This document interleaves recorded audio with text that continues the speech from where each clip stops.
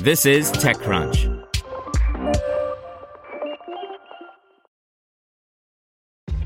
This episode is brought to you by ShipStation. You know, some things take a lot of work, like sending little robots to far-off distant planets. And just as that's challenging, so too is running a successful e-commerce business, especially when there's so much to do. So I want to introduce you all to ShipStation.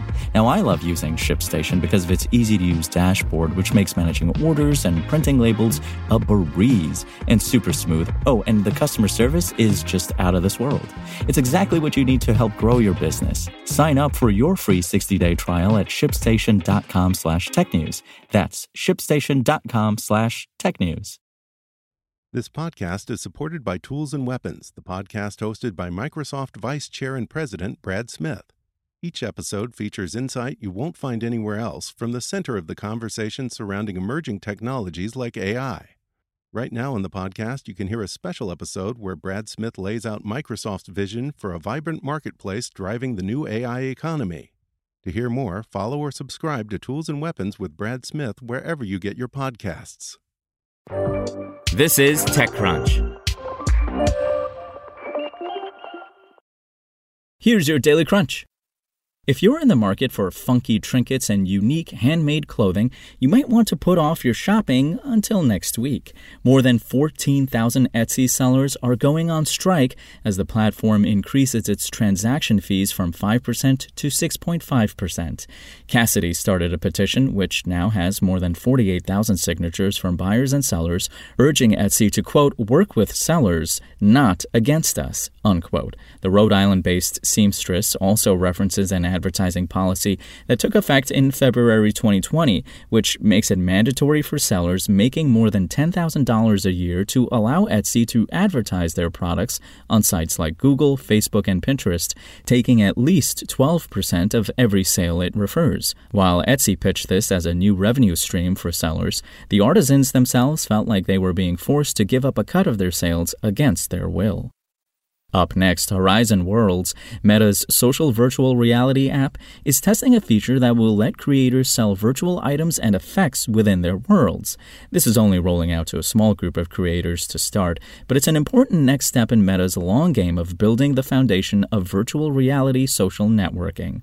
All users with access to Horizon Worlds, that's people over 18 years old in the US and Canada, will be able to make these in-world purchases. To start, these items might be fashion items or access to secret sections of a world. And the world of aerospace has come a long way from the boys' club it once was.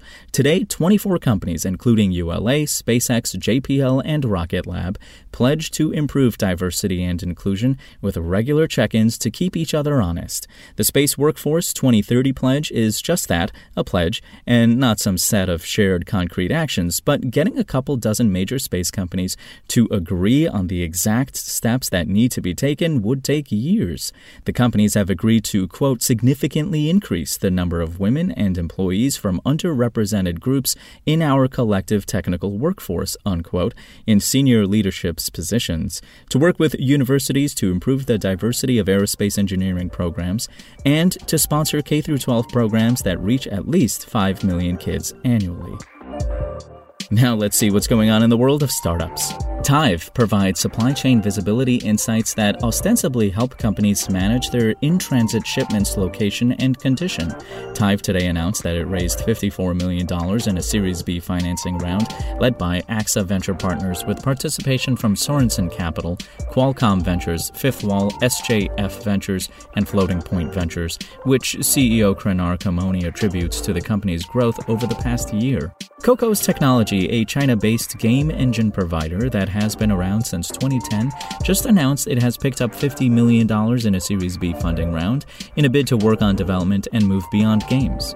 And Sten, which applies big data analytics by taking a few data points about a business and matching them up against an algorithm that takes some 1,000 other factors into account to determine its eligibility for a loan of up to $10 million, has raised $50 million in equity funding to expand its business after seeing accelerated growth. That's all for today. For more from TechCrunch, go to TechCrunch.com.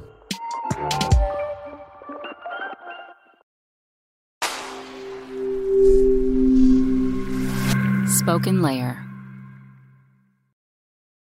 Want to learn how you can make smarter decisions with your money? Well, I've got the podcast for you. I'm Sean Piles, and I host NerdWallet's Smart Money Podcast. Our show features our team of nerds, personal finance experts in credit cards, banking, investing, and more. And they'll help you make the most of your money while cutting through the clutter and misinformation in today's world of personal finance.